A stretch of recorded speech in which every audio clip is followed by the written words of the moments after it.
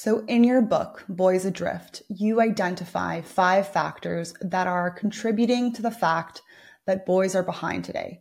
And boys are behind today across the board in school, grades, college graduation, employment, and there's a general trend of a failure to launch in young men. And we see the downstream effects of this. Men are more likely to be depressed than ever before, more likely to be addicted to drugs, alcohol, porn, video games, and they're more likely to commit suicide.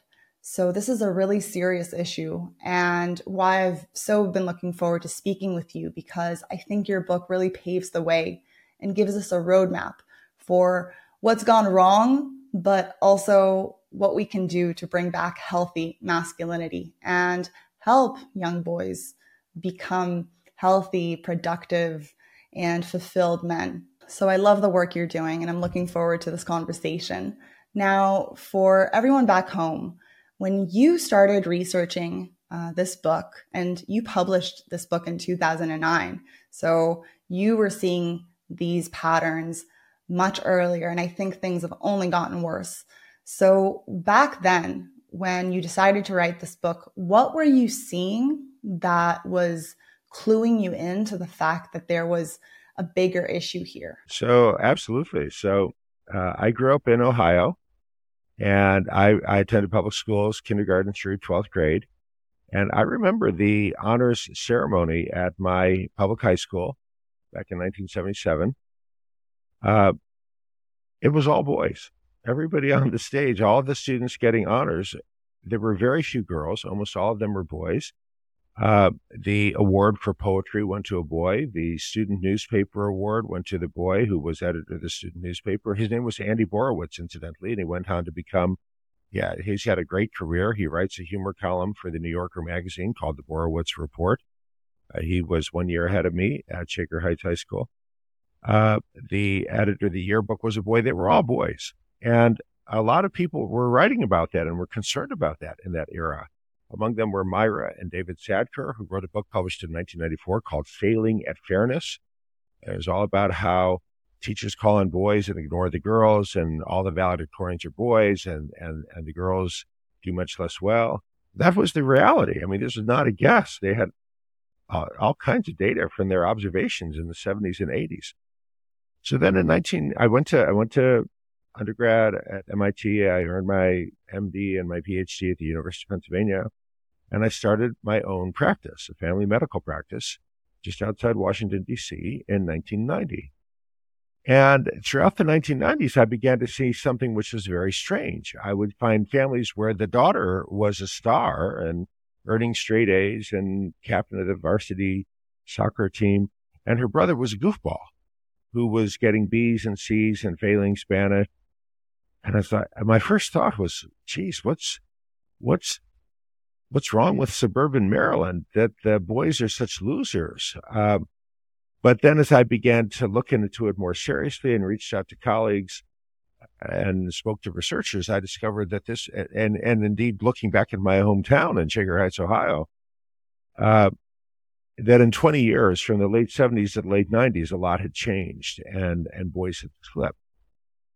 Incidentally, throughout this discussion, it's important to keep in mind that this growing gender gap with boys falling behind girls is not happening because girls are doing better. It's happening because boys are doing worse. So I was curious about what was going on. So I wrote my first book, Why Gender Matters, published by Doubleday in 2005. But then I really focused in on the boys issue, and I wrote my second book that you mentioned, Boys Adrift, published initially in 2007. A softcover edition came out in 2009. And then I wrote another updated edition, came out more recently.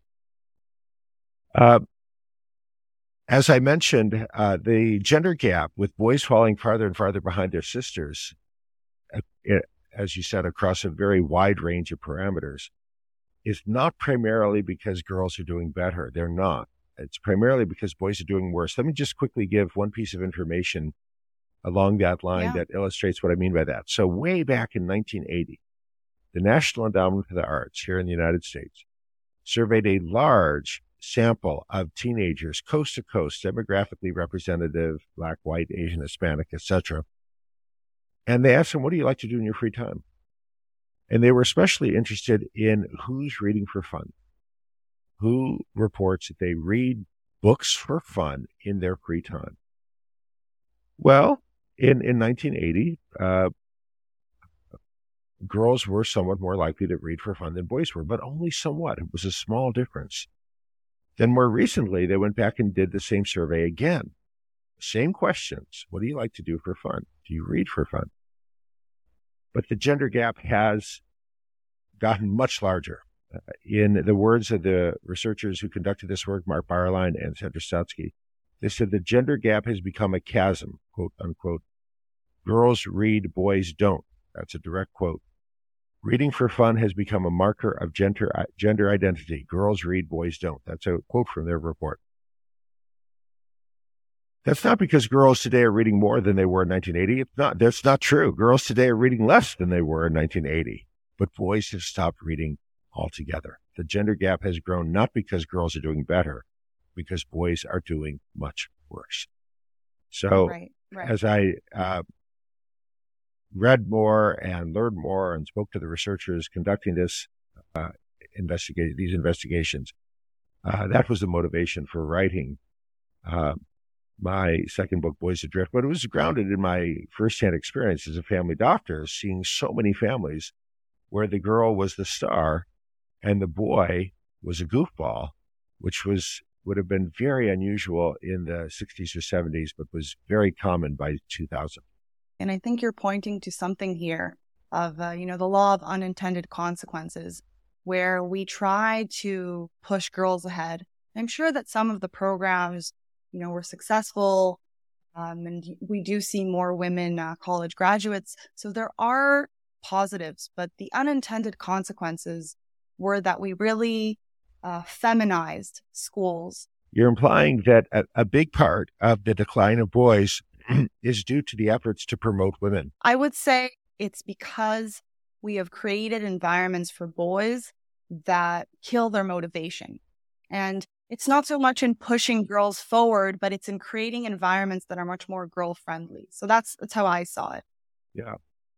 So what I heard a moment ago was very much the argument that Christina Hoff Sommers makes in her book, The War Against Boys.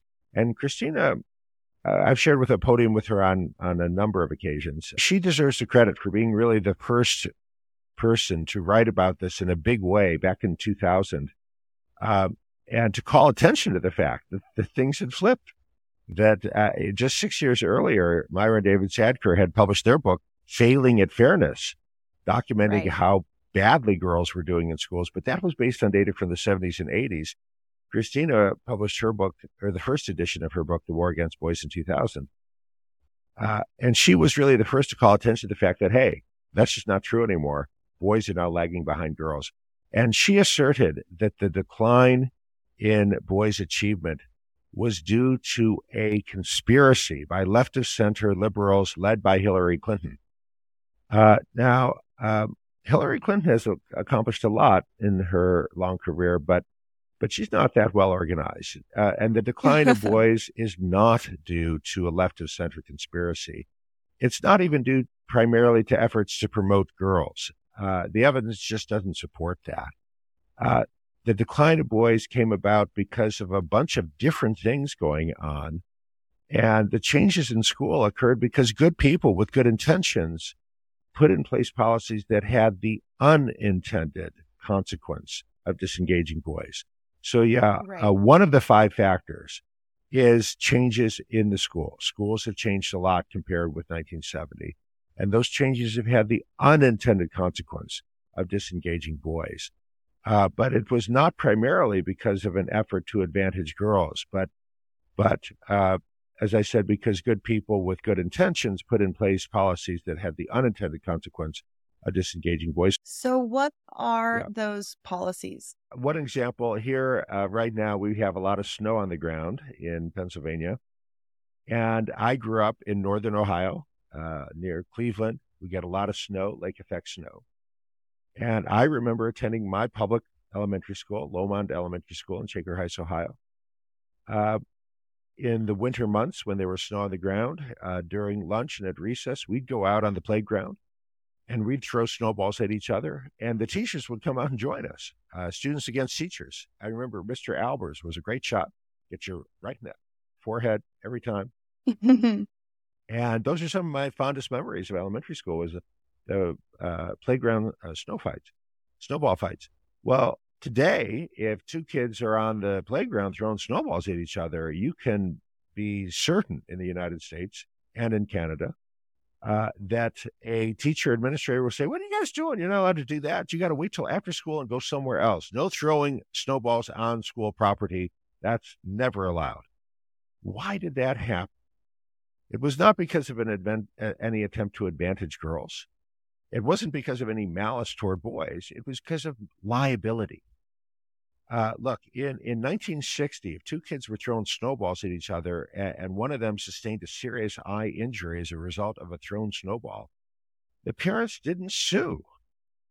Today, if two kids are throwing snowballs at each other on a school playground in the United States or Canada, and one of them sustains a serious eye injury, it's pretty likely the parents will sue the school, the principal, the teacher, and anyone else that the attorney can find.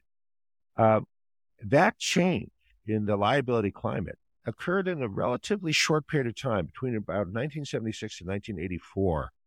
Suddenly, Americans started suing people they never used to sue before, like doctors and schools. And, I was a grown-up during that time. I remember the newspaper headlines and the magazine covers. Liability crisis, malpractice crisis, as all of a sudden Americans started suing people they didn't used to sue. The same thing occurred in the hospital. In 1960, if a young healthy patient died unexpectedly in the operating room, the parents didn't sue. They didn't. Today, if a young healthy patient dies unexpectedly in the operating room during elective surgery, it is guaranteed the parents are going to sue the surgeon, the anesthesiologist, the hospital, and anyone else the attorney can find on the chart. Interesting. And schools had to change because of the change in the liability climate. And the result was many schools who said throwing snowballs is not allowed, that throwing of snowballs is not permitted, zero tolerance policy for throwing snowballs. And that had the unintended consequence of disengaging boys. Boys doing things that boys have always done, throwing snowballs at each other on a school playground, pointing fingers at each other, saying, "Bang, bang, you're dead," drawing pictures of weapons. Boys doing things that boys have always done now gets you in trouble. A lot of people have written about this growing gender gap with boys falling farther and farther behind their sisters. Richard Reeves had a book last year called On Boys and Men, which got a lot of attention. Kay Heimowitz had a big book a few years back called Manning Up, and the subtitle is basically how the rise of women has led to the decline of men. And in all these books, and mine as well, we always begin by documenting that there is a growing gender gap with boys falling farther and farther behind their sisters. And then you have to ask and answer the question, why? Why are boys falling farther and farther behind? Well, Christina Hoff Sommers said it's a left-wing liberal conspiracy. That's not true. Kay Heimowitz and Richard Reeves give an answer. They assert. So Kay Heimowitz, in her book, she documents that young women under 35 with no kids at home now earn more money than young men under 35 with no kids at home, which is surprising. And it's a big difference, 20% more on average, the young woman compared with young men. Why is that? Well, it's because the young woman is now much more likely to have earned a 4-year university degree than her brother. About 60-40. Young women graduates of 4-year university now outnumber men by about 3-2. And so the young woman is more likely to be working a job that requires a university qualification, while her brother is literally pouring lattes at Starbucks. And so, why are young men doing less well? And I'm going to quote from Kay Heimowitz's book. I've got this quote committed to memory because I do it very often the opening of my Boys Adrift presentation. She said that young men are less motivated because they are, quote, uncertain about their role as providers in the global marketplace of the 21st century, end quote. In other words, she argues that 50 years ago, a man expected to be the provider. And so he figured he'd have to work hard and have a good job so he could say to the young woman, hey, I can be a good provider. Marry me. We'll have a family. You will lack for nothing, she asserts. And today, boys and young men see the girls are doing as well or better than they are in school, as well or better than they are at the workplace. And so Kay Heimowitz concludes, young men are uncertain about their role as providers in the global marketplace of the 21st century, and that's why they are less motivated. One thing we all agree on, everyone who's written on this topic, everyone who's written a book on this topic, we all agree that the cause of the gender gap is a lack of motivation. That young men are now less motivated than their sisters. But of course, the question then is, why are they less motivated? So Richard Reeves, Kay Heimowitz say they're less motivated because they are, quote, uncertain about their role as providers in the global marketplace of the 21st century. And I know that they're wrong.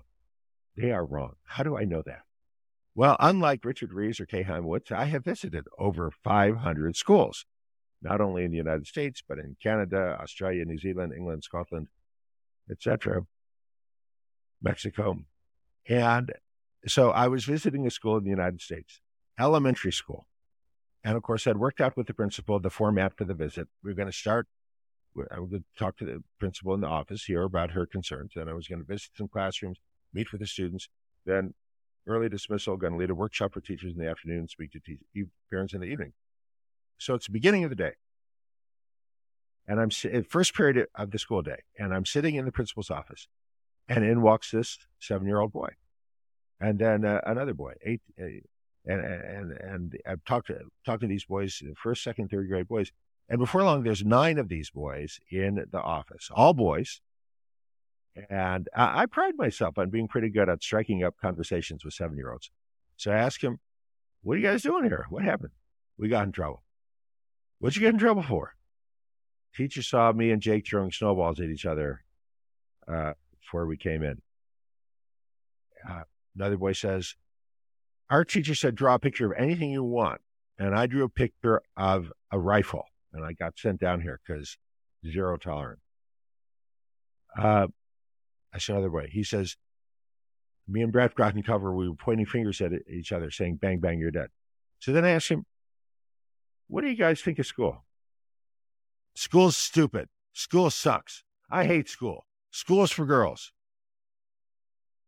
"So why don't you like school?" I've never had a boy say to me, "Well, I'm uncertain about my role as a provider in the global marketplace of the 21st century." They've never said anything like that. They hate school because school has become unfriendly to boys. And it became unfriendly to boys not primarily because of an effort to boost the achievement of girls. It became unfriendly to boys because of concerns about liability and school violence.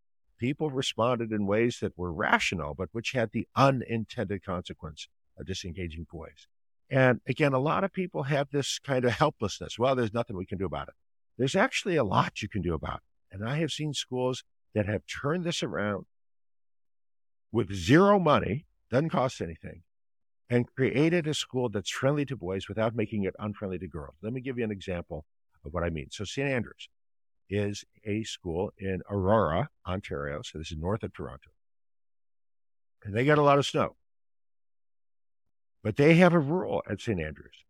If you want to throw snowballs, go to the football field. The throwing of snowballs is prohibited anywhere on campus except on the football field where it is allowed. And on the entrance to the football field, you'll see a basket of goggles. You want to throw snowballs at each other during free time, during recess, you put on your goggles, you go on the football field, and you throw snowballs to your heart's content. Inbounds versus out of bounds. You create a space where the throwing of snowballs is inbounds.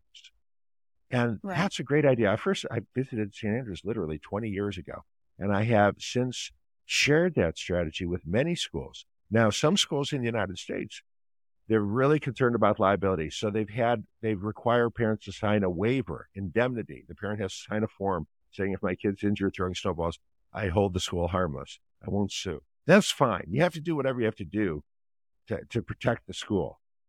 But don't prohibit the throwing of snowballs. Don't outlaw it, because the unintended message, when you outlaw the throwing of snowballs, the unintended message you're sending to that boy is, your kind doesn't belong here. You're not welcome here. That's the unintended message many boys are getting, that School's not for me. And so academic achievement becomes unmasculine. It's another strategy we've learned. Snowball throwing contest. Okay, we just had a big blizzard. So a week from Monday, PE instructor is going to set up a target. And all the kids, grades 3, 4, and 5, every kid is welcome to sign up, third graders, fourth graders, fifth graders. And we're going to have a contest. You're going to stand 5 feet away, and you get 3 chances to throw the snowball, and you're paired against another student. And whoever hits it more times advances to the next round, whoever doesn't sit down. And at the end of the day, we've got a grand champion. And that's how you begin to change attitude. And the boy who last week said school's stupid now is asking parents for permission to stay late after school at school to participate in the throwball throwing contest. That's how you begin to change attitudes. And when you do this, we found the majority of kids who sign up for the snowball contest will be boys, but you'll get plenty of girls. Some boys will not participate. Many girls will. You can make school boy friendly without making it unfriendly to girls. And these are the kind of little things that cost nothing that can transform your school. I've seen it. I've been involved in it. I can share stories of schools worldwide, actually, that have seen the performance of their boys soar. And, I actually took a 5-year sabbatical, 2008 through 2013. I sold my medical practice to my associate, and I spent 5 years just concentrating on visiting schools and sharing this because I was so excited. I was like, hey, we can change this. Look what we've learned. And I met with school leaders and district administrators and elected school board trustees. And it was such a disappointment because nobody was interested. Nobody cared. That's the bad news, is that the good news is, we have strategies that cost nothing that can turn this around, that can boost the achievement of boys as well as girls. Gender-aware instruction in the co-ed classroom boosts achievement for both boys and girls. But the bad news is nobody cared. Nobody's interested. That's Indeed, a real in shame. many public school districts in the United States and Canada, I will tell you that merely using the words girls and boys can get you labeled as a bigot. And the elected school board trustee will say, hey, we know that gender is just a social construct. There's no reality to the term girls and boys. The only people who use those terms are bigots and Republicans. We don't use those words. We don't say boys and girls line up. We say scholars, would you please line up? Right, comrades. We don't use the term boys and girls. So very little interest in public schools in North America in gender-aware anything, in making school friendly to boys. You brought up so many really important points here. First of all, we're going back to this word motivation. And I think it's really important because what you're talking about of the fact that so many public schools are gender blind, as they like to call it, right? They like to equalize and neutralize gender. And I think by doing that, you forget human nature. You forget, that we're created male and female and that we're motivated by different things. And motivation is this mysterious thing. People are constantly trying to chase it and increase their motivation to, increase their productivity. And it's deeply connected to personality, right? Because what motivates us is basically our personality, right? The fact that I'm motivated by one thing and someone else is motivated by another. And it's the same for boys and girls. There are differences in motivation across personality traits, but there are differences in motivations across gender. And boys are built differently. And, you're talking about snowball fights, and people at home listening might be thinking, how does that have to do with the fact that my boy is uninterested in school? The fact that school isn't associated with a place where you can also be yourself, and boys need, roughhousing. They need the competition. The moment that you turn the snowball fight into a contest, that motivates them, right? Their drive kicks in. And without that, if everyone's getting effort trophies and ribbons, then there's no point to it. And you have shown that one of the things that motivates boys today, unfortunately, is in school, but it's things like video games, right? Winning on a certain video game, a really difficult level, and then showing off to your friends is much more helpful to your status among the boys than getting an A+, right? So tell us about the second factor of video games. I do want to just add one more thing to the first factor before we move on to video games. And because if anyone is interested in this and wants to approach their school board, you've got to be balanced. You can't just say, hey, boys are falling behind. Let's help the boys, because across the Western world, there is a political divide. And people on the right of center are concerned about boys, and people on the left of center are concerned about girls. And if you say, hey, we've got to do something about boys falling behind, in many school boards, you are stepping on a landmine. And I saw this. I spoke to the elected trustees of the Toronto School Board, the largest school board in Canada, and the sixth largest in North America. And the director, in the United States, we would say the superintendent, but in Ontario, the term is the director of the school board, Chris Spence, had invited me because he was very concerned about boys. And so he had these initiatives to promote the achievement of boys. And he hired me to come and speak to the board about why this was a good thing. And the hostility was immense. And one of the board trustees said, look, 90% of the wealth is still controlled by men. The great majority of the politicians in leading roles are still men. More than 90% of Fortune 500 CEOs are men. So explain to me exactly why we need to be so concerned about boys. I don't see it. And the hostility was palpable. And that's what will happen if you just go to your school board and say, we need to do more to help the boys. Don't do that. If you care about this issue and you want to improve things, say to the school board, we need to improve the achievement of boys and girls. Look, I understand where this came from. I've been studying this issue now for over 30 years.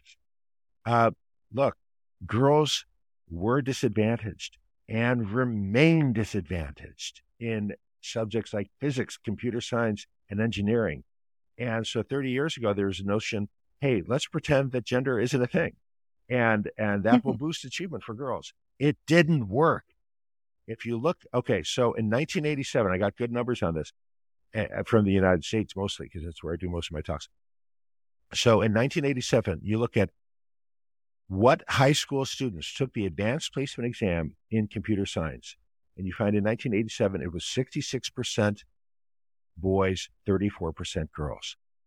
Last year, who took the advanced placement exam, because there's more than one, but who took the high-level advanced placement exam in computer science, it was 80% boys, 20% girls.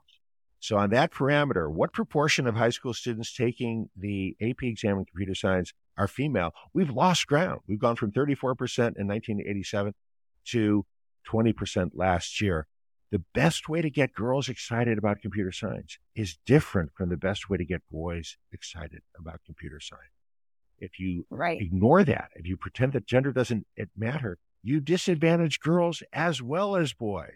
The best way to get boys excited about Emily Dickinson and Jane Eyre is different from the best way to get girls excited about Emily Dickinson and Jane Eyre. If you ignore that, you end up with boys who think Emily Dickinson and Jane Eyre is for girls. If you understand gender differences, you can break down gender stereotypes. And you can have more girls excelling in computer science and in AP physics. You can have more boys excelling in English and Spanish and poetry. So if any of you are interested in trying to break down the stereotypes and improve outcomes for both girls and boys, and you want to approach a school board, you've got to make it balanced. You can't just go in there and say, we're worried about boys, because you will fail. That's been my firsthand experience. I think a lot of parents today are also looking at alternative solutions for schools because of the ideology that has creeped in the last years, and this general coddling where, a child who's, I don't know, 5 years old got a boo-boo at school, and then the parents get this full report of, all of the events that took place. A few words for parents. Choosing the right school for your son. A good place to start is, who are the high achievers? Ask to see the honor roll. The honor roll should be roughly 50-50. If the honor roll is 90%, 80% girls and 20% boys, that's a school that is unfriendly to boys. That's a school where boys regard academic achievement as unmasculine. You're looking for a school where boys are as motivated to achieve as the girls are. There's plenty of schools out there that can meet that criterion, but that's a good, on a one-day visit to school, how do you determine if this school is boy-friendly? Will my son thrive here? Ask to see the honor roll. Who are the students achieving academic honors? There is no innate difference in intelligence between boys and girls. Boys are just as capable of doing well as girls are. They have to be motivated. Does the school understand how to motivate boys? Is the school friendly to boys? Look at the honor roll. That's a good place to start. I think also another thing to look at is, are there any male teachers? That's another factor where more and more teachers are... No, you don't see that? I don't agree, because I have seen schools where all the teachers are women and the boys excel. So Richard Rees, in his books of Boys and Men, he's really big on that. But he presents no evidence to support his claim that more male teachers will boost achievement for boys. Maybe boys don't need male teachers, but you would agree that they need some sort of male role model. And if they don't have that in their vicinity, it's going to be very difficult. That's the fifth factor, and I hope we'll get to that. So we'll get to that. But it doesn't have to be a teacher. I have seen many schools where all or almost all of the teachers are women and the boys are thriving. The boy needs a school where the leaders know how to create a school that's friendly to boys. Women can do this. Some of the best teachers of boys are women. Some of the best teachers of girls happen to be men. And some of the men who choose to teach elementary school are not what you would call manly men. There's been an exodus of men out of elementary education. There used to be more teachers in elementary school than there are now. And just because a man is a man doesn't mean he's a boy-friendly man. He may be a gender atypical man. And some of these men who are kindergarten teachers were themselves bullied and victimized by other boys because they didn't like football. They'd rather dress up in a sparkly uniform and do ballet. And now they're teaching kindergarten, and they are not gender typical men. That's an interesting point. They are not at all comfortable with boys throwing snowballs because those boys remind them of the boys who victimized them. That male teacher had snowballs thrown at him by the bullies when he was 12. So just bringing more men into the classroom is not the answer, and it's not necessary. We can create boy-friendly schools with women. I've seen it done. Yes, absolutely. I definitely agree that it doesn't have to be a man, but we just need to understand what boys need, and that women can create that kind of environment too. But it definitely needs to be friendly to the emerging masculinity in boys. Yeah. So on video games, which is where most boys are turning today, what's going on there? Yeah. Are video games good? Do you have anything good to say about video games in terms of developmental health? And why are so many boys turning to these games late at night instead of doing anything else? So when I speak to parents about Boys Adrift and the 5 factors, and we come to video games, the first thing you need to do, I found, is to help the parent to understand what a modern video game is. Because a lot of parents, when they think about video games, they're thinking about Pac-Man. They're thinking about the games that they might have played 20 years ago, and they are clueless. And I say, you got to watch a skilled teenage boy playing one of these games. The parents have never heard of RDR2. So RDR2, it stands for Red Dead Redemption 2. is huge. Okay, so Avatar, for example, the movie Avatar, the most successful movie, earned more money than any other movie in history. Uh, uh, Earned almost $300 million in its opening weekend. Excuse me, it earned almost $300 million total. RDR2 earned over $600 million in its opening weekend. In other words, in terms of dollars earned, RDR2 is way bigger than Avatar, the most successful movie ever. But most parents haven't even heard of it. You don't understand what it is. It is a life.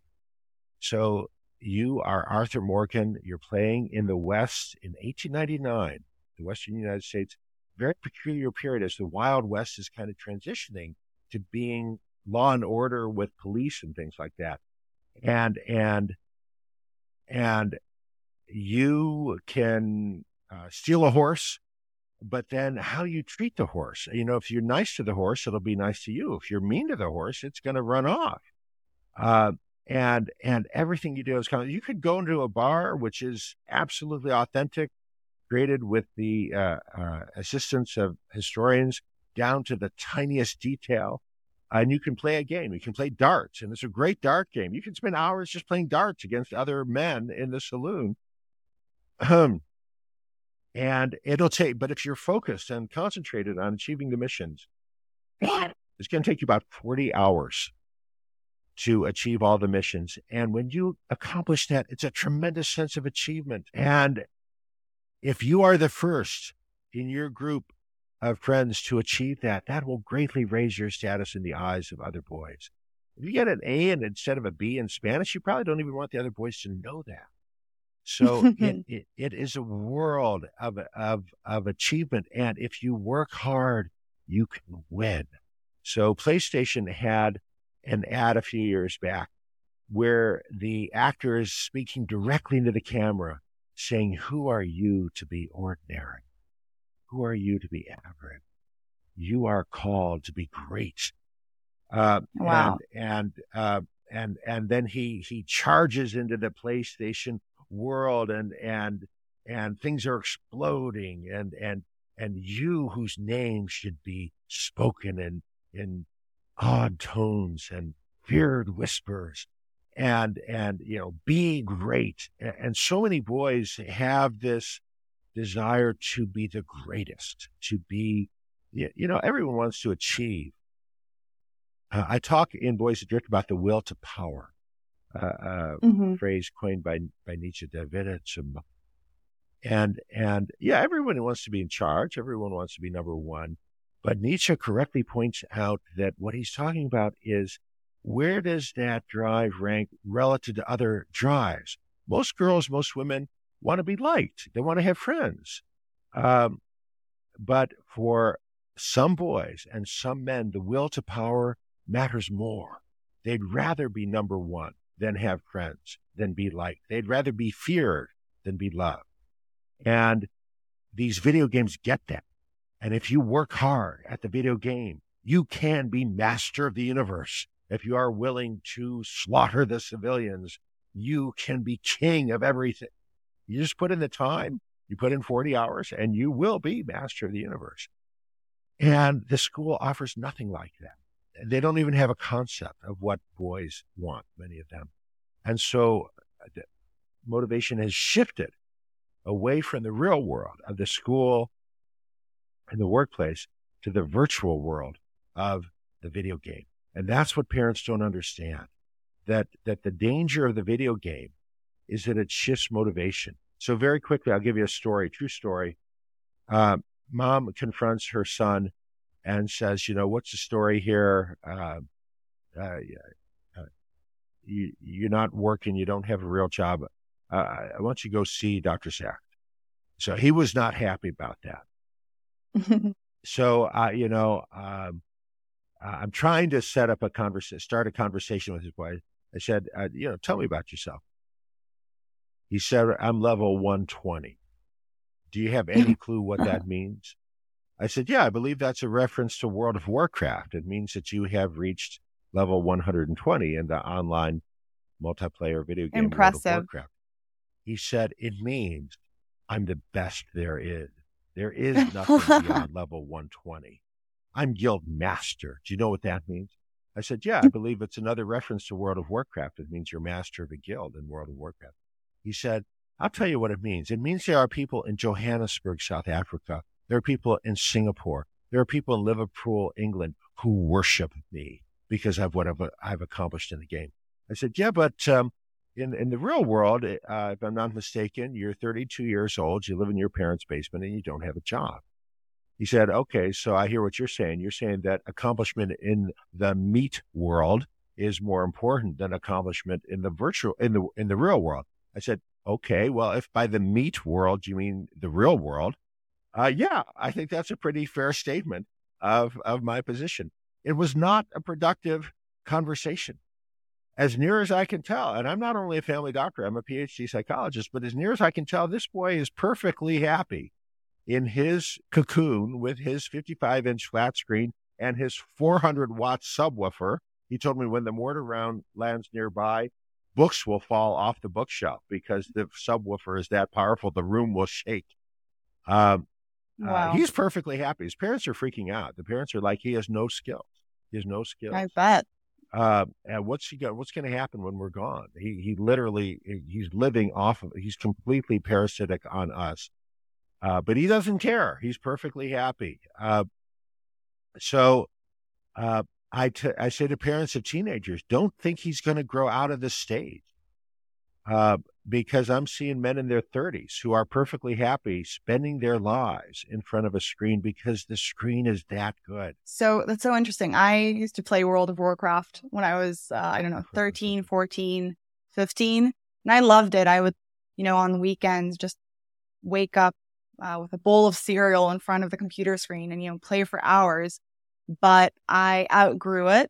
And at some point, it really didn't have a hold on me anymore. It wasn't interesting anymore. And what you're saying is that some of these young men don't grow out of this, right? Girls outgrow it because most girls want connection in the real world more than they want to be guild master. But many boys are perfectly happy, and the games have gotten so good and so fast that for many boys, they get that sense of achievement. I still remember Guildmaster is an impressive feat. So I understand where he's coming from, but it really is a replacement for, progress and growth and feeling like a man and feeling like you matter and like you're significant and like you're high status and that people respect you. It's amazing in Boys how, Adrift, we've got lots of research on the effects of playing video games. And I'm not saying you need to prohibit it for most boys, but you do need to limit, govern, and guide what your kid is doing online. And again, the evidence is very concrete. No more than 40 minutes a night on school nights, no more than an hour a day on weekends, and your minutes do not roll over. So if you go 3 weeks without playing video games, it doesn't mean you're allowed to binge for 7 hours on a weekend. That is binge gaming, and it's harmful. Limit, govern, and guide what your kid is doing online. And the guidelines are evidence-based, and you can do this. You, the parent, can do this. Right. And there's another factor here of, boys playing into the night and their parents aren't aware, and then they're sleep deprived and then they can't focus. Yeah. So no video game console in the bedroom. The video game console needs to be in another room of the house, and the parents need to lock it down after 9 o'clock at night so that kids can get a good night's sleep. And as a family doctor, mom brings her son into the office. Another quick story. Mom brings her son into the office. He's been to the child and adolescent psychiatrist who's diagnosed him with attention deficit disorder, put him on Vyvanse. But now the kid's got no appetite and he's got palpitations. And mom wrote an article she saw an article I wrote for the New York Times about the dangers of the medications. So she brings him to me for a second opinion. And I say to the mom, does your son get plenty of sleep? And she said, oh, yeah, we make sure he's in his bedroom 9 o'clock at night, the latest, wake him up at 6 o'clock the next morning. So that's 9 hours. That's plenty, isn't it? And I say to the boy, do you have a video game console in the bedroom? He says, yeah. And I said, what were you playing last night? GTA, Call of Duty. How late were you up? Oh, like 1:32. He's going to bed at 2 a.m. He's trying to get up at 6. He is sleep deprived. Sleep deprivation Right. perfectly mimics attention deficit disorder of the inattentive variety. There's no Connor scale. There's no questionnaire that can distinguish the kid who's sleep deprived, who's not paying attention because he's sleep deprived, from the kid who's not paying attention because he truly has ADD. And the mom's like, yeah, but the Adderall, the Vyvanse was so helpful. Yeah, well, what's Adderall? What's Vyvanse? They're amphetamines. They're speed. They compensate for the sleep deprivation. Yeah, he's doing a lot better on the amphetamines, but the appropriate remedy for sleep deprivation is sleep, not Schedule II amphetamines. And he's sleep deprived and he's taking amphetamines and he's jittery and has no appetite and palpitation. Get the video game console out of the bedroom, lock it down after 9 o'clock at night. And he was able to wean off the amphetamines. He's doing fine. Your job as a parent is to make sure your kid's getting a good night's sleep. That means no devices in the bedroom. At 9 o'clock or 9:30 at night, the very latest, you take the phone, you take the video game, and there's no video game console in the bedroom. You take the phone from your kid and you shut it down and you put it in the charger, which from now on will be in the parent's bedroom. This has to be your call. And the same goes for girls as well. No phone in the bedroom, because I can tell you as a family doctor, many families now with good parents, and by good parents, I mean parents who love their kids. Nevertheless, boys staying up past midnight playing video games, girls staying up past midnight scrolling through TikTok, and both these kids are sleep deprived. This has to be your call. It is not reasonable to dump this choice, whether or not to have the phone in the bedroom, in the lap of your 14-year-old. What's he supposed to say tomorrow in school when his friend says, hey, I texted you last night at midnight, how come you didn't answer?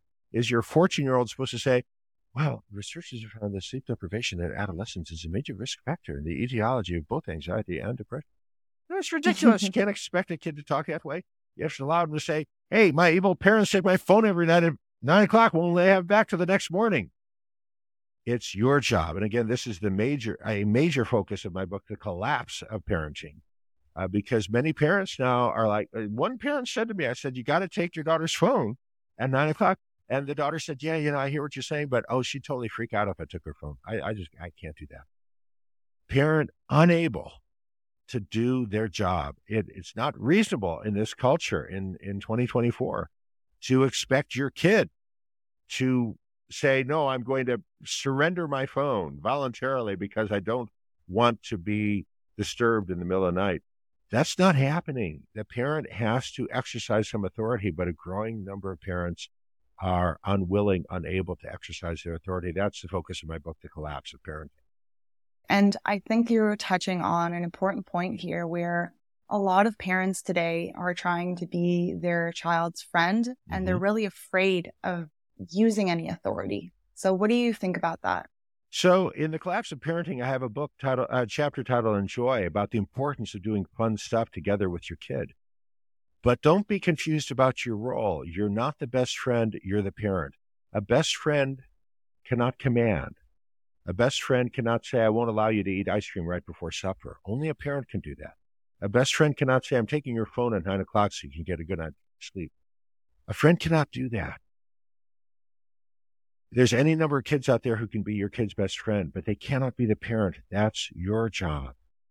And you can't be confused about that.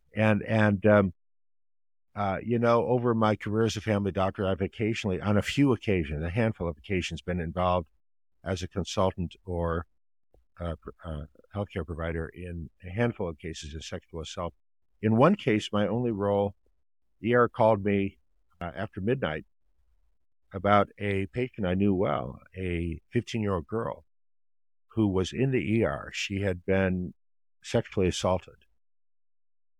But they weren't asking me to admit or even to consult.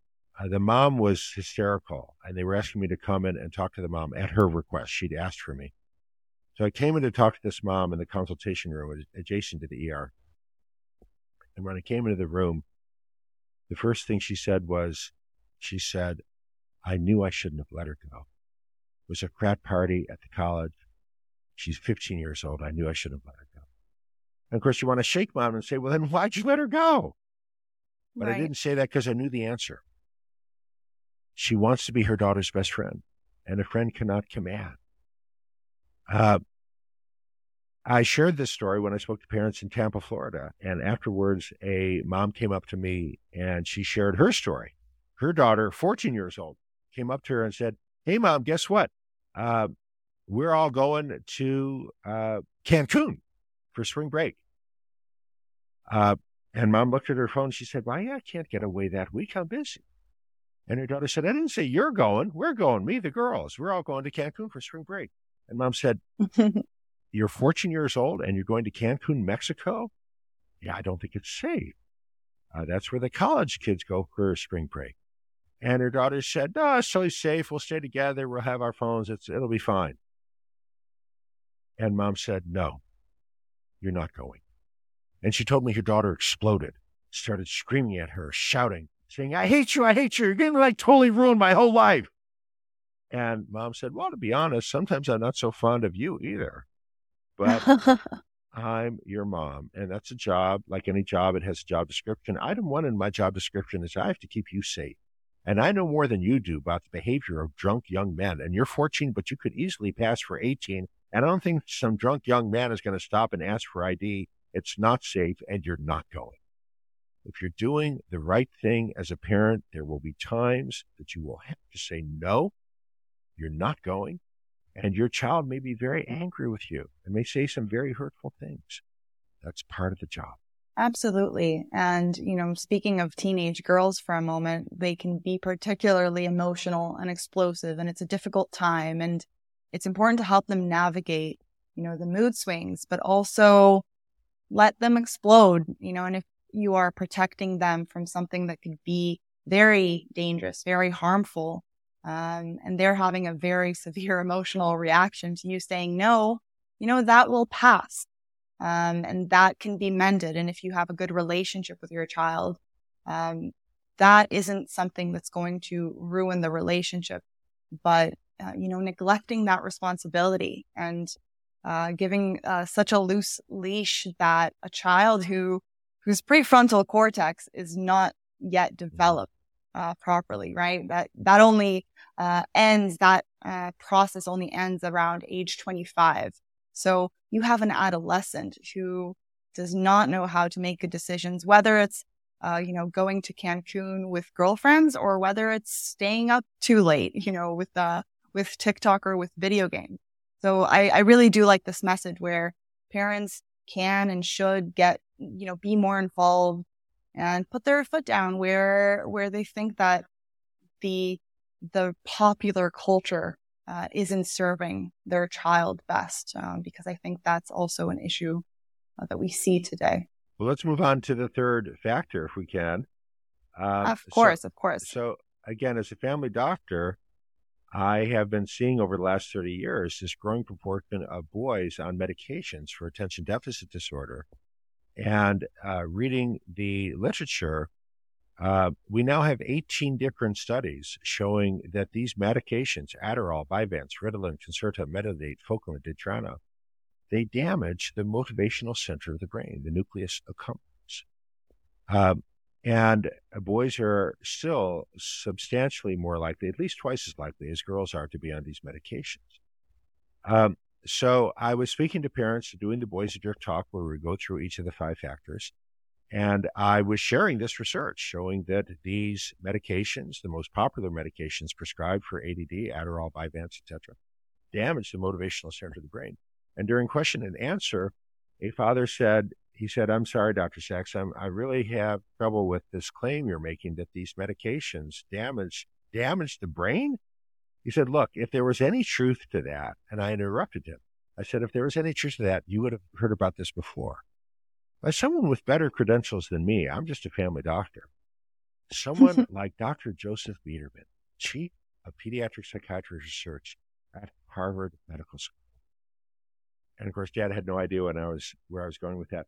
And I said, the same thought occurred to Senator Chuck Grassley, who at that time was chair of the United States Senate Judiciary Committee and summoned Joseph Biederman to the United States Senate to ask him about this. And he said, Dr. Biederman, you've been pushing these medications hard. You have said that if a doctor prescribes Adderall or Vyvanse for a child and the parents don't promptly fill and administer that prescription, you have said that those parents should be considered for charges of criminal child neglect.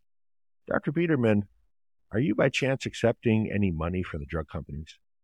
And Dr. Biederman said, well, yeah, certainly. And Senator Grassley said, oh, can you tell us about how much money you've recently accepted for the drug companies that you've never publicly disclosed? He said, I don't know off the top of my head, maybe 300,000-400,000. And Senator Grassley said, Doctor, I want you to come back to this committee under subpoena if necessary and report to us exactly how much money you have recently accepted for the drug companies that you have not disclosed. And he came back a few weeks later and said it was $1.8 million. That number was never independently verified, but that's what Dr. Biederman admitted to.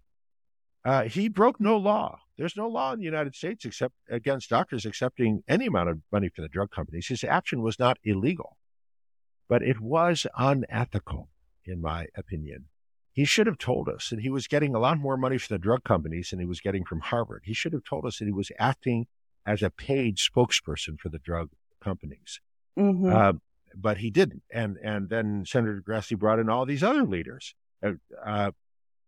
One was director of the NIMH, the National Institute of Mental Health, arguably the most prestigious appointment an American psychiatrist can hold. And he asked him, have you accepted money? And he said, yeah. Do you know how much? Yeah, I know exactly how much. It's just over $1.5 million. And he said, didn't you think you had some obligation to disclose that? You're on national public radio. You've got a program on national public radio. Don't you think you should begin the program by saying, look, I get a lot more money from the drug companies than I do from NPR? And he said, certainly not. And Senator Grassley said, why? Why didn't you feel any obligation to disclose? And he said, because all the leaders in our field do this. And that was the most troubling line. Here, the leader of the National Institute of Mental Health is telling us that all the leaders of child psychiatry in the United States take millions of dollars from the drug companies and don't tell us about it. That's really troubling. Right. Another word for that is corruption. Well, kids in the United States are much more likely to be on medication for ADD than kids elsewhere. A kid in the United States is 14 times more likely to be on medication for ADD compared to a kid in England. And I present those numbers with the breakdown in my book, The Collapse of Parenting. I wrote a book for a French publisher titled Pourquoi les garçons perdent pied, les filles se mettent en danger. And working with colleagues in France, I learned that in all of France, there are fewer than 6,000 kids on medication for ADD. In all of France, a nation of 67 million people. There's more kids in Philadelphia on medication for ADD than there are in all of France.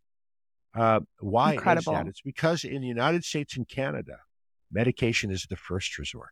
Let's try Adderall and see if it helps. Outside North America, medication is the last resort. And I spoke on this topic in Munich. German is my one and only language. And people there, the parents know all about the dangers of these medications, and the doctors absolutely do. But in the United States and Canada, they don't.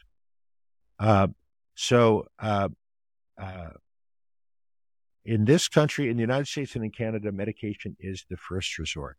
If your child is diagnosed with ADD and they want to put them on medication, I encourage you to share your copy of Boys Adrift with the doctor and say, Doctor, are you aware of these 18 studies showing that these medications damage the motivational center of the brain?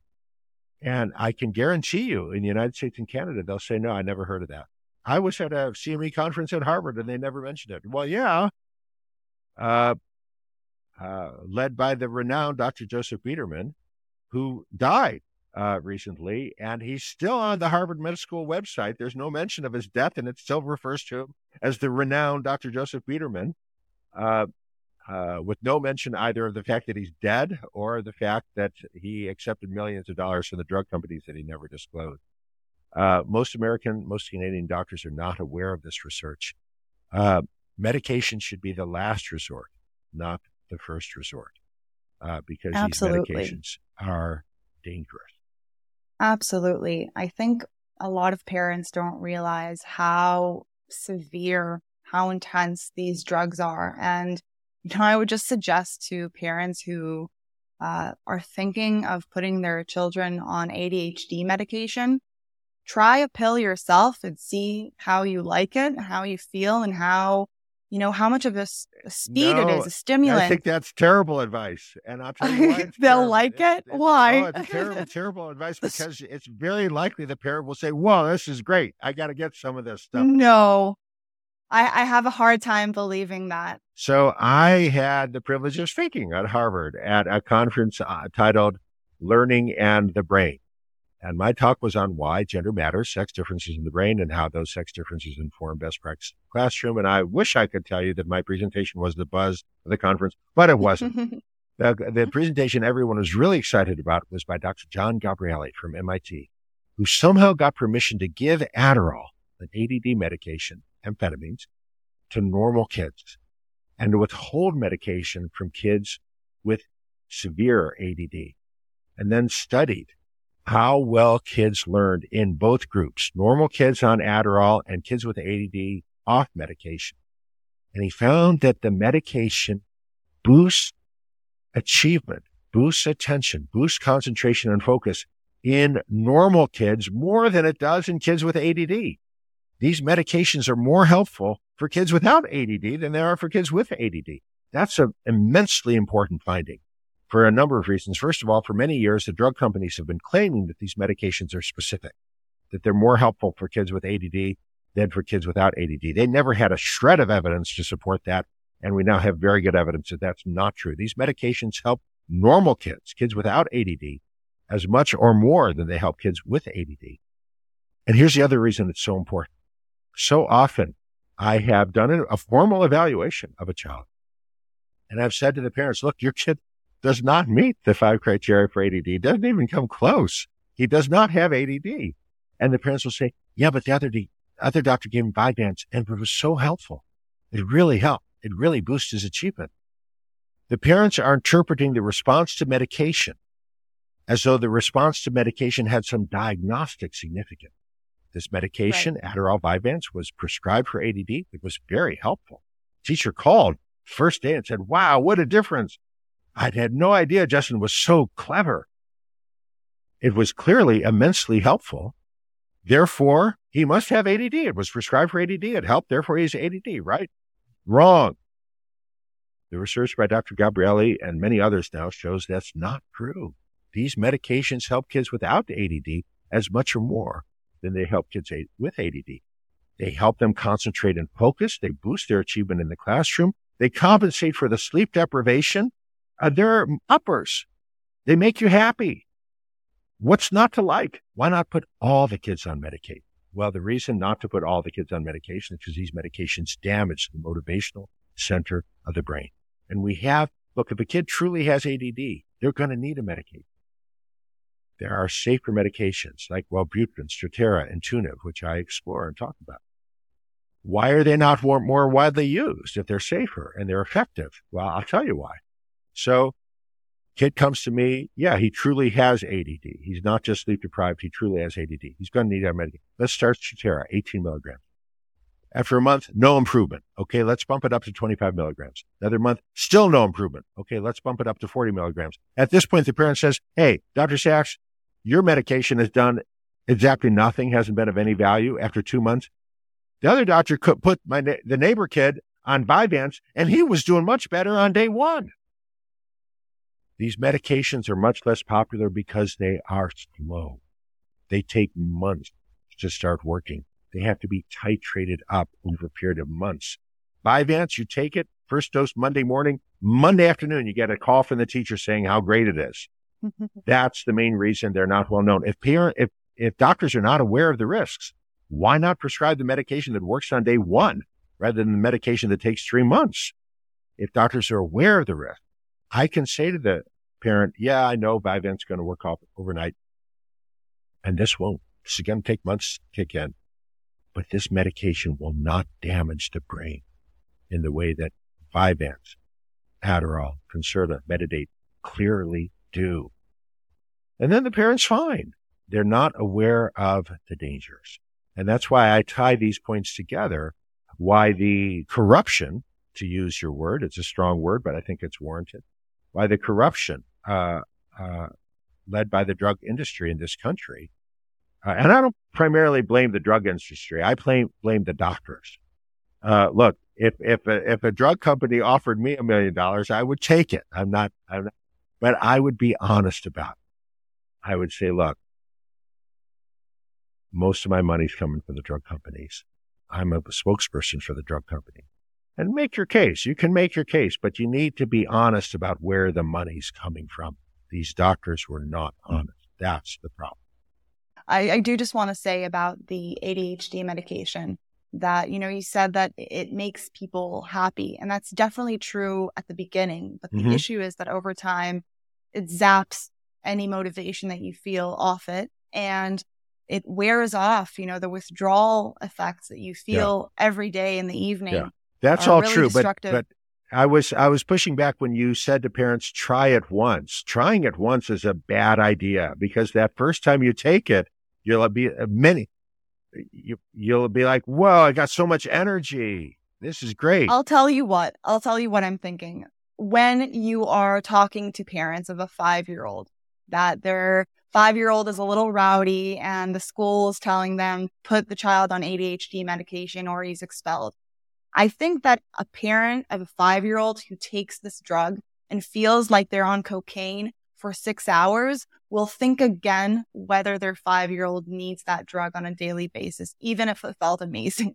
There's certain things that children do not need to be exposed to. And that kind of psychiatric medicine really, really affects brain chemistry and has long-term effect on these systems, as you said. So yes, let's move on to the fourth factor, endocrine disruptors, which you have shown are really having significant hormonal changes in boys and men. So what are you seeing?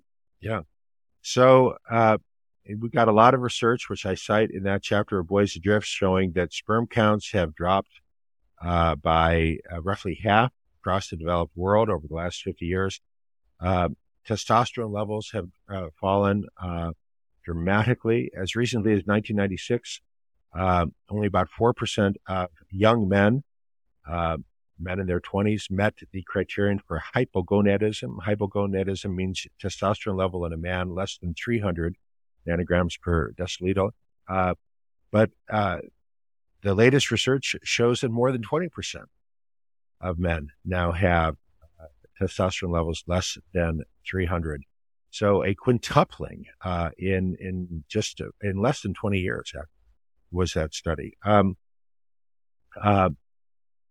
Testosterone levels have declined greatly. And why does this matter? It matters because men rely on testosterone for motivation.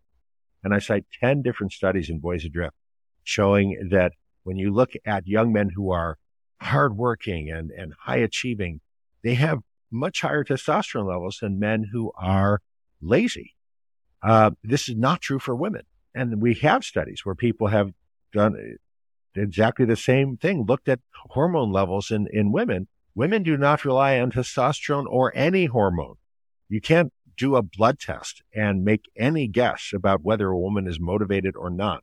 Highly motivated, hardworking women do not differ in levels of any hormone from women who are lazy and unmotivated, but men do. Men rely on testosterone for motivation. And when testosterone levels drop, motivation drops. And why are testosterone levels dropping? They're dropping because of endocrine disruptors. Endocrine disruptors are substances in foods we eat, liquids we drink. So clear plastic bottle is made of polyethylene terephthalate. I wrote a scholarly paper for the National Institutes of Health showing that that clear plastic is a source of endocrine disruptors, specifically a diethylhexylphthalate, that acts in the body like a female hormone. So when boys are drinking water from plastic bottles or soda from plastic bottles or consuming ketchup or mustard or condiments or pasta sauce that was packaged in plastic, they are consuming substances that act in their bodies like female hormones. what happens when kids consume substances that act like female hormones? Well, the answer differs depending if you're talking about a girl compared with a boy. With a girl, you're going to get an earlier onset of puberty. More than half of American girls under 10 years of age now begin the process of puberty prior to 10 years of age. And that greatly increases the risk of anxiety and depression as teenagers, greatly increases the risk of aggressive breast cancer in adulthood. And of course, that's a focus of my book, Girls on the Edge. It doesn't affect their motivation because girls don't rely on hormones for motivation. But when you feed female hormones, substances that act like female hormones to boys, you get a decline in testosterone levels, you get decline in motivation, and it's very easy to fix. And again, in Boys Adrift, I outlined, don't buy anything shipped in plastic unless it was shipped refrigerated, because that bottled water was shipped in a plastic container that sat in a truck in direct sunlight. And even on a cold day, in direct sun, the temperature in the truck can easily exceed 110 degrees Fahrenheit in a closed truck. And at that temperature, that dioxyethyl in the plastic will leak into the contents of that bottle, and your son is consuming substances that act like female hormones. Yeah, but don't be discouraged. It's just very easy to turn around in a short time.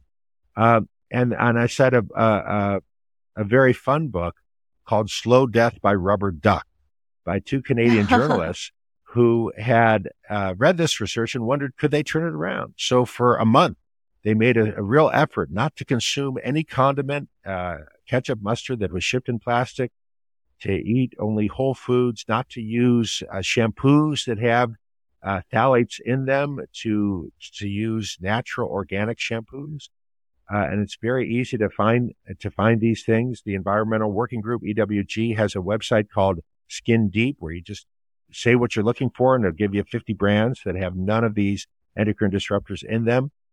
And in 1 month, their testosterone levels normalize. So it is very simple to fix this. You just have to be aware of what you're doing. And a lot of parents think they're doing their kid a favor by giving them this bottled water. You're not. Pour tap water into a steel canteen. And that's what I do. And it's actually cheaper than buying bottled water. It's better for the environment. And as I said, it costs nothing.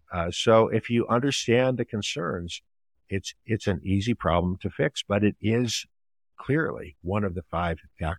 It's crazy how our environment, these things that we've introduced into our lives can completely impact our biology. And it's heartening to know that we can do something about it. Since I read your book, I started buying, glass bottled ketchup and things like that, because you really don't realize that these things, to sterilize them, they really heat the ketchup or whatever it is. That's right. They heat it up, and then the plastics seep in, and plastic lining on paper cups, not to ruin everybody's Starbucks latte, but if you do have some sort of to-go cup that's green, that's probably a better course of action. I have found in England, Scotland, Germany, Switzerland, when you go to the coffee shop, they serve you with a real coffee cup made of porcelain. It's in the United States and Canada that you always get these plastic cups. So the last factor in your book focuses on forsaken gods, right? The revenge of the forsaken god. Exactly. And as forsaken gods do, you can't forget the gods without them, coming back with a vengeance.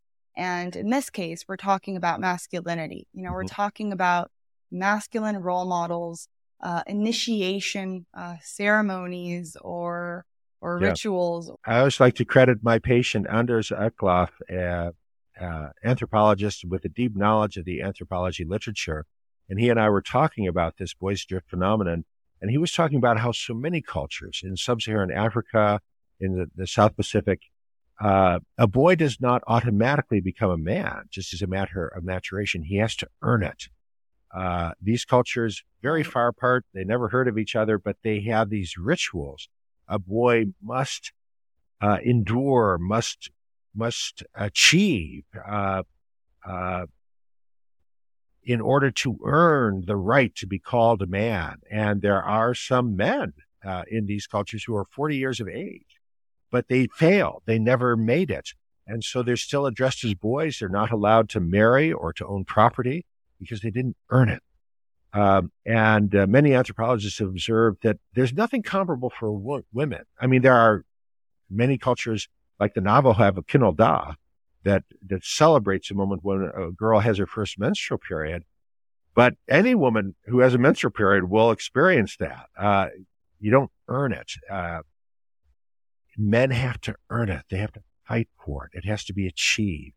And in these cultures, in the South Pacific and Sub-Saharan Africa, the parents will offer sacrifices to the gods, to propitiate the gods, to ask the God, help my son to make it, to succeed, to earn it, to earn the right to be called a man. Well, we no longer do that. We ignore it. And hence the title of that chapter, The Revenge of the Forsaken Gods. A simpler title might be The Decline and Collapse in the Social Construction of Masculinity. What does it mean to be a man? 50 years ago, the culture taught it, even if the parents never mentioned it. An American boy would have been immersed in the culture of Paul Newman or Sidney Poitier or Gary Cooper, that taught him this is what it means to be a man. It means to be courageous. It means to stand up for the weak.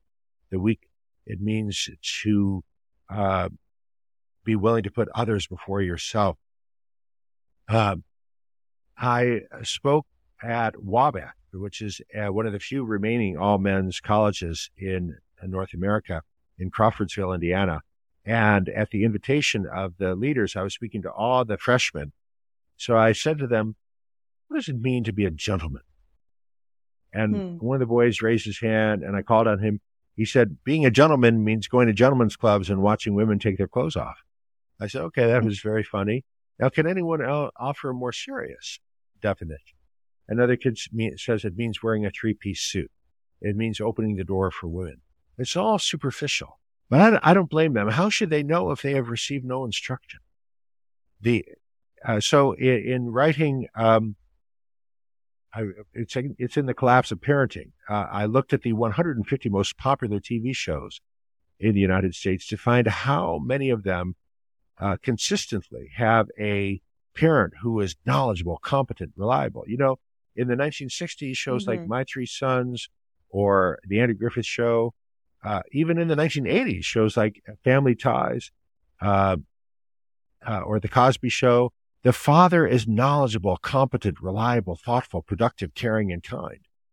How many of the most popular shows today are like that? Out of 150 shows, I found one, Blue Bloods, starring Tom Selleck, where the father is at least occasionally knowledgeable and competent.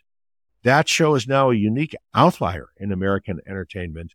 Much more typical show would be Modern Family, where the straight dad is consistently an idiot whose bungling antics are the butt of the joke. We're expected to laugh at him.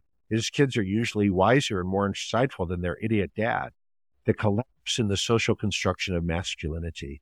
We don't live in the culture of the Andy Griffith Show or Family Ties or Simon and Garfunkel. We live in the culture of Drake, Bruno Mars, which is all about being disrespectful. Akon, Eminem. And the result is that boys, in order to become a good man, a boy must see a good man. And boys are immersed in a toxic culture that undermines. A generation ago, Sam Cooke had a #1 hit song. Don't know much about history. He's saying, now, I don't claim to be an A student, but I'm trying to be, because maybe by being an A student, baby, I could win your love for me. He goes on to mention French, geometry, and trigonometry as subjects in which he's going to try harder to earn an A rather than a B, because he believes that by earning an A, he can raise his status in the eyes of the pretty girl. And that was characteristic of English-speaking culture a generation ago. That was a #1 hit song in the United States. Think about Drake, Bruno Mars, Eminem. Can you imagine any of them singing a song about trying hard to earn an A in geometry? No, it's a joke. Yeah. Bruno Mars earned 6 Grammys for his song That's What I Like, where he's addressing a young woman he appears not to know and offers her diamonds, a shopping spree in Paris, if she will just turn around and drop it for a player, because that's what I like. He's offering money for sex. That's what I mean by the collapse in the construction of masculinity. That was not only a number one hit song, it won 6 Grammys, including the Grammy for Best Song. So the Recording Academy is saying, yes, that's the best we have to offer. Money for sex, turn around and drop it for a player because that's what I like. That's the culture that boys who speak English at home are immersed in. And you, the parent, have to find an alternative culture. Yeah, it has to begin in the home. And I start on that topic in Boys Adrift. I continue on that topic in The Collapse of Parenting. How do you create a culture of respect in the home when your kid is immersed in a culture of disrespect, the culture of YouTube and TikTok and the most popular songs, which teach kids that it's cute and funny to be disrespectful? How do you create a different culture of respect? How do you find good men, whether they're coaches or scout leaders, who can be good role models for your son? You must do this because your son is immersed in a toxic culture, very different from the culture of even 30 years ago, a culture that now is teaching boys that it's cute and funny to be defiant and disrespectful. Right. And this culture, I think, is really important to understand that, as parents today, we can't let the culture raise our children, and we have to think about what values we want to instill. And the thing is with masculinity is it doesn't go away. If you don't have a healthy version of masculinity, then unhealthy versions will pop up. And Absolutely we've seen right. that happen. Yep. And We've got men like Andrew Tate right now who have huge followings among young men because, again, boys have this will to power. And Andrew Tate is saying, yeah, exercise that will to power, beat up on the woman. That's what she wants. And some boys are like, wow, this is great. If you don't teach boys to be gentlemen, you get Andrew Tate. You get boys who want to be monsters. I will say just on that topic of men need to find their strengths. Men need to develop, the monster that Jordan Peterson is talking about, and to be able to discipline that. Because a man, who's, as you said, 32 years old, playing video games, and he is feeling that strength and that power only in that virtual realm. And he hasn't developed that strength, that backbone, that ability to, stand with your shoulders back and to face the world. And if you don't give men that self-confidence, and they earn that self-confidence, through hard work. It's not just self-esteem all day. And if you don't give that to men, then they're aimless and they find themselves addicted to whether it's video games, drugs, or just completely unmotivated and lost. So these examples of healthy masculinity, men are going to be looking for them. They're hungry for them. And I really do see a positive trend, putting the Andrew Tates of the world aside. I do see, an emerging awareness of this issue. And a lot of great men are speaking out on this, as you are. And just to wrap up, where can people find more of your work, more of your great books? Where should they go look to find you? I'd ask that you go to my website, leonardsachs.com, leonardsax.com. And there you'll find links to all the essays I've written, all of which are available at no charge. And you can also email me through the website, and I do try to respond to every email I get. And you'll also find lists of all the workshops that I offer for schools on Boys Adrift, on creating a boy-friendly school, or why gender matters, gender-aware instruction in all the content areas. So leonardsachs.com. I hope you take a look, and I hope we'll be in touch. Wonderful. Thank you, Leonard, so much. Thanks again for inviting me.